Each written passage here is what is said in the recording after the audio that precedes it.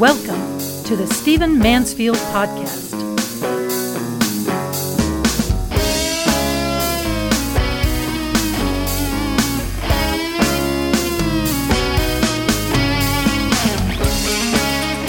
Well, welcome to the Stephen Mansfield Podcast. I'm so glad you've joined me, and I'm looking forward to diving into this really important subject today. A few weeks ago, maybe a month or two ago, I did a podcast called Stats or Statistics Changing the World. And this is a continuation of a theme that I like to talk about. I want in this podcast to obviously talk about current events and what's happening in the news cycle and so on. But I also want to help you think about your times. I want to help you learn how to think about your times in ways that are not just about the next 24 hours and what's on the evening news, but about what's actually shaping the world in which you live. And there are some massive trends shaping American society. In fact, global society. I talk about them often. I try to bring them to you, and I try to model how this kind of thinking really is more strategic in terms of where we're going as a national and global society. For example, I'm always talking about the fact that for a nation to have a replacement population, you have to have a birth rate of 2.1. If you have less than that, then of course your population is going to be declining. If you have more than that, then obviously your population is increasing. Well, as you look around the world, you'll see that Muslim countries have dramatically high birth rates because they don't believe in birth control, because they emphasize large families, and also because in some parts of the Muslim world, men can have 2 or 3 wives. So all of that to say, they're growing, they're increasing, they're even increasing their populations within Western countries. By the same token, traditional populations, let's say in Europe, have extremely low birth rates, far below replacement. So that in most of Europe, the birth rate is such that the traditional population is dramatically declining. In fact, the stat is that in Italy, for example, the birth rate is half of what it needs to be for replacement, and that in maybe 20, 25 years, the average Italian will not have an uncle, an aunt, a brother, or a sister. Think about that. Because of this simple statistic, 2.1 is what a nation needs to replace its population. The U.S. has one nostril above that level only because of Hispanic birth rates. The Hispanic birth rate is 5 times that of white, double that of black, and it's pretty amazing. So these are things that some people feel uncomfortable talking about, but this is what's shaping our world. Okay, there's an example of something I've talked about before. But let me come back to the United States and talk about a couple of trends that are dramatically shaping where we're going. And I believe in that podcast I did some weeks ago that I said if I was putting on my Republican consultant hat, that these are statistics I would tell them they need to know. And it was about the time that Trump had talked about sending the squad, the 4 kind of radical and ethnic female congresswomen, back to their countries. And there was all that discussion going on in the Republican Party, and people were upset. And it was a meaningful discussion to some degree. But the more important issue, of course, is how demographics are working against the Republican Party. So I positioned myself as a Republican Party advisor just for the sake of that podcast. And I said, if I was advising them, I would encourage them to consider the following. Well, let me dive into some additional statistics that I think are extremely important. In fact, to me, they're actually shocking. Just for a moment, one of the things you want to look at in any country in the world is what the common or average age is. What's the most common age? In other words, what age are most people? Or what's the average age, the mean age? That's a mathematical formula, obviously. What's the mean age? When I travel around the world, I'm always paying attention to this. For example, the average age in Iran is 24. That tells you something about the youth that are rising there, about the loss of an older generation through war, and about what that might mean in terms of democracy and in terms of maybe more moderate Islam and things of that nature. I do a lot in the Philippines, and I'm connected to a lot of people in the Philippines. The average age there is 22. So you have a young, high-tech, growing growing young age group there, the young, vital society. What does it mean in terms of styles? What does it mean in terms of business? What does it mean in terms of politics? What does it mean in terms of the outreach of a church, for example? So the mean age is important. Now, when it comes to the United States, the common age in the U.S. is 27. This means the most common age, the one that more people are than any other age. The common age is different from the mean age, is 27. All right? So more people are that age. But listen to this. The most common age amongst whites, all right, that first number was the whole nation, 27, the whole nation. The most common age among whites is 58. 58. So I'm giving you some numbers that might be a little bit confusing. The most common age, more Americans are 27 than any other single age. All right? That's the whole country. But if you just consider whites, the most common age is 58. By the way, the mean age, the average age that I mentioned earlier for the U.S. is 38. That's quite old by world standards. By the way, one of the oldest is England. Of the traditional population, the average age is somewhere around 42. So in other words, these traditional populations are aging. So in the United States, we are heading towards a situation where whites have had fewer children and are getting older. And other populations, obviously they'd be non-white populations, have more children, and they're not getting younger, but they have more children, therefore their numbers are lower. So for non-white populations, you're more likely to be 27. The average age is down in the 20s somewhere, whereas for the country as a whole, it's 38. The reason it's higher for the country as a whole is that you include whites, and the common age for whites is 58. Now, this is important, not because we're preoccupied with racial politics and so on, but that it does make a difference. The reality is that the vast majority of white voters vote Republican. And obviously, we all know that the vast majority of non-white voters vote Democrat. So again, if I'm putting on my Republican advisor hat for a moment, or just basically my professor hat, then I would say that what you're looking at is a demographic trend that is against Republicans. Their population is aging out, to use the phrase demographers often use. It's aging out. They're getting older. They're dying off. They didn't have as many children. But Democrats have got a young, largely non-white, growing population in support. And I'll have to say that this is for a number of reasons. It's not. I don't believe, frankly, it's just whites trying to maintain white privilege. I believe that these people turned Republican, and Republicans have done a terrible job of engaging non-whites and a terrible job of engaging the young. Let's assume that Republicans have some good ideas. I'm being humorous for the moment. They haven't done a good job of taking them to the non-white community, and they haven't done a good job of winning over the young. And so as a result, you've got a growing and young and vibrant a group of Americans who are Democrats, and you have Republicans aging out because, again, white voters have largely been the backbone of the Republicans. Pretty stunning. These trends will have an impact. They're already having an impact on our elections. They'll have an impact on the next election. And so just think for a moment, if you're wondering how this affects behavior or politics, again, I'm just staying neutral for a moment and just talking about how it works in politics.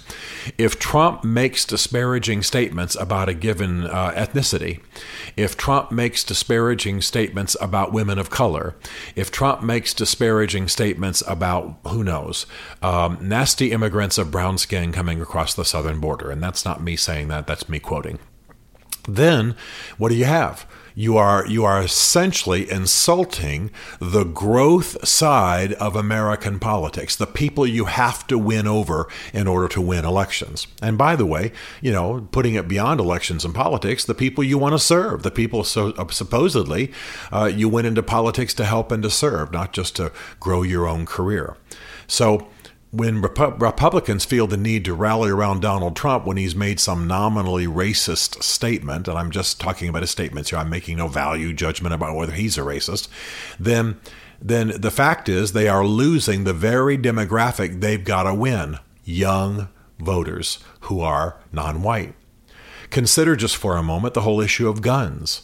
The young are just pulling their hair out, every kind of young person, every color of young person, pulling their hair out about the fact that there hasn't been any legislation restricting guns, especially in the wake of so many school shootings and mall shootings and so on. Whereas older white voters who tend to lean Republican, they, of course, have been more influenced by the NRA. They tend to be gun owners. They tend to have a Second Amendment preoccupation where they just, as Charlton Heston once said, you can have my gun when you take it out of my cold, dead hand. That kind of attitude. They tend to be white. They tend to be more Southern. That's just the general demographic. Now, obviously, you have gun owners at other ages.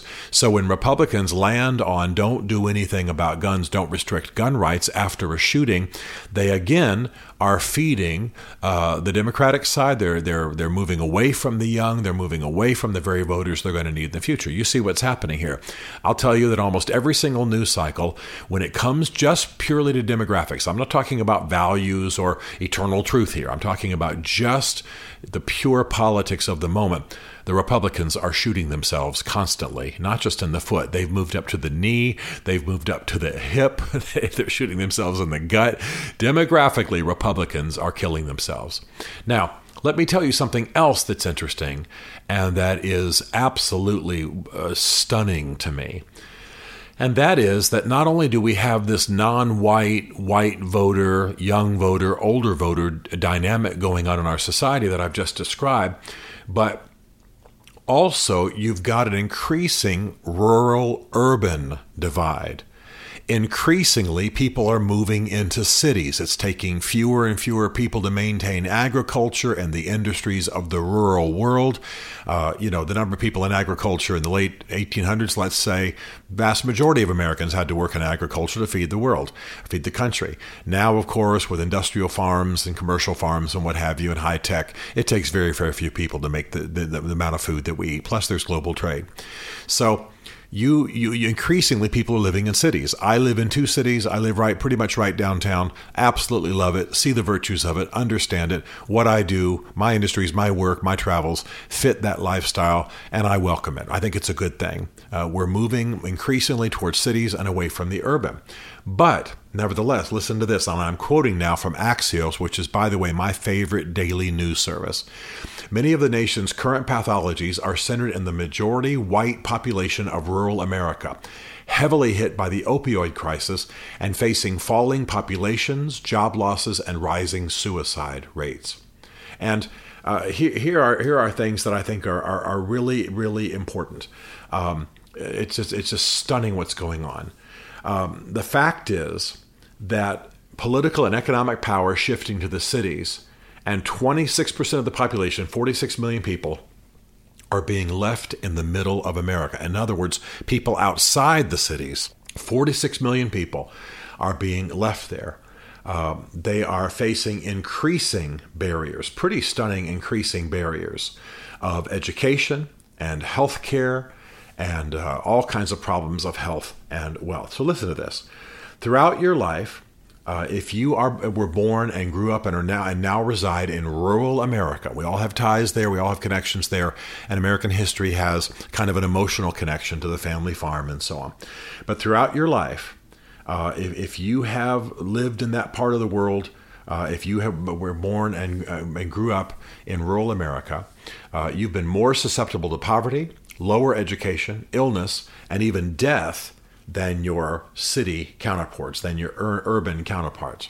As a kid, the chances are you lived farther away from a doctor or a hospital and got less exercise. You were more likely to live in a school desert, as they call it, having to travel the long distances to make it to school. So even if you got a college degree, you'd likely end up saddled with debt that returning to your rural hometown wouldn't be an option if you opted to get a job that would enable you to pay it off, according to federal research. As an adult, you're more likely to suffer from obesity, mental health issues, diabetes, cancer, and opioid addiction. All of these things are true of people living in rural areas. You're more likely to know people who have taken their own lives. Now, what am I reading here? I'm reading from Axios. They've done a beautiful job in a report. And the reason I'm saying this is that these are characteristics of people who live in rural settings as opposed to urban settings. You are actually more likely to know people who have taken their lives in rural America than you are in urban. If you keep working in your hometown, your job is more likely to be taken over by artificial intelligence, according to a Brookings Institution study, especially if you live in Indiana, Kentucky, South Dakota, Arkansas, or Iowa. Your community's economy still hasn't fully recovered from the 2008 recession. This is just on average now. If you live in rural America, it's likely your community still hasn't recovered from the 2008 recession. As you get older, you're more likely to die a preventable death, according to the Centers for Disease Control and Prevention.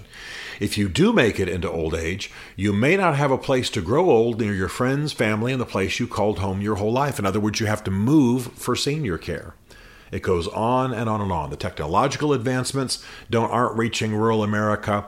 And of course, there's this rural-urban divide in all of our politics.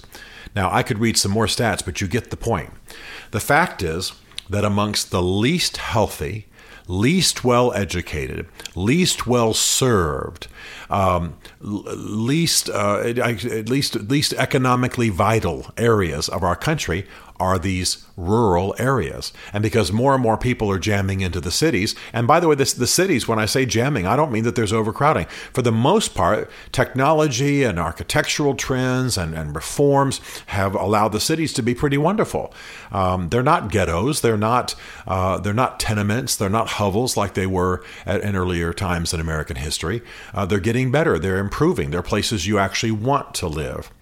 Unfortunately, weirdly, oddly, whereas we used to think of the rural areas as being healthy and simple economies and community and people connected, that's all changing.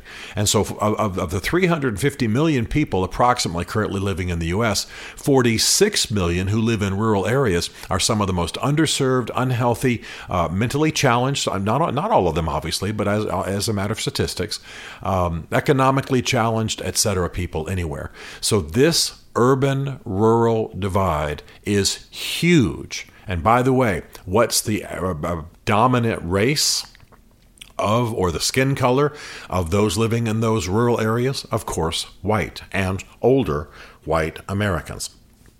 So there are a whole bunch of things I could discuss in connection with this related to politics. First of all, just taking care of people, loving people, representing people, serving people. This is a vital thing for us to know. Also, it's vital to know that for the most part, younger populations moving in the cities, making the cities hot, vital, creative places, cool things happening in cities for the most part. That's the trend of the future. People are just finding greater life, greater prosperity, greater division of labor, every kind of thing in the cities. And so around the world, cities are the happening thing. There are even books about the future, for example, religion in the cities and so on, and how it's going to change everything. Okay? But a number of things are going to be really important. I'll tell you one thing that we're really going to want to fight for in American politics, and this is going to surprise some of you, and that's the Electoral College.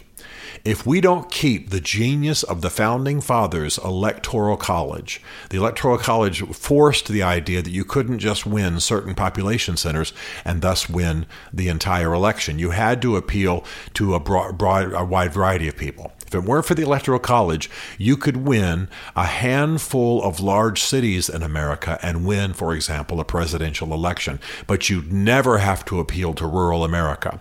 You'd never have to appeal to flyover country. You could basically do the large cities along the coasts of the U.S. and never have to appeal to middle America, where there are arguably 50 million people who are the most underserved in our society and are the most challenged. So I know this gets a little complex. Maybe you want to listen to this podcast again if that doesn't drive you crazy with me talking fast like this. But what you have to understand is that all of us have our noses pressed up to the screens paying attention to daily news cycle trends, and some of those are interesting and fascinating. But I'll have to tell you that Trump's latest accusations about Jeffrey Epstein and you know whether Bill Clinton murdered him in his prison. I don't mean to laugh, but that may be interesting for a week or two, and it may be a chance for the news media to bash Trump and the rest of us to hold our noses and what have you. The bigger thing that's happening, the more important thing that's happening, are trends that are actually going to affect the next election. And I can assure you that here in D.C., people are paying attention to these trends, and they're conforming and fine-tuning campaigns to accommodate these trends. But these trends will affect everything in the future. They will affect your community. They will affect economics. They will affect marketing. They will affect the appeal and growth of religions. They will affect everything. So I'm not saying don't pay attention to the daily news. I'm not saying don't pay attention to the breaking news story, and we have one of those about every 16 seconds. But pay attention to the macro trends shaping your world. Listen to my podcast I did some time ago called Stats Changing the World, and pay attention to these trends. I'll continue to do this. I'll continue to bring these stats to you because this is what's shaping your world. And by the way, even if you're in your 60s or 70s and you're likely to live another 20 years, don't think that you've outgrown these things. Don't think, well, it'll affect the young folks. It won't affect me. No, this will shape your world, and it will shape your politics. It'll even affect things like welfare and Medicare and services like that and how they're funded by our government. Understand the times, understand the trends, understand your world. Stephen Mansfield is a New York Times best-selling author, a popular speaker, and a frequent faith and culture commentator on Fox and CNN. His groundbreaking books on faith and society include The Faith of George W. Bush, The Search for God in Guinness, Mansfield's Book of Manly Men, and Lincoln's Battle with God. Learn more at stephenmansfield.tv.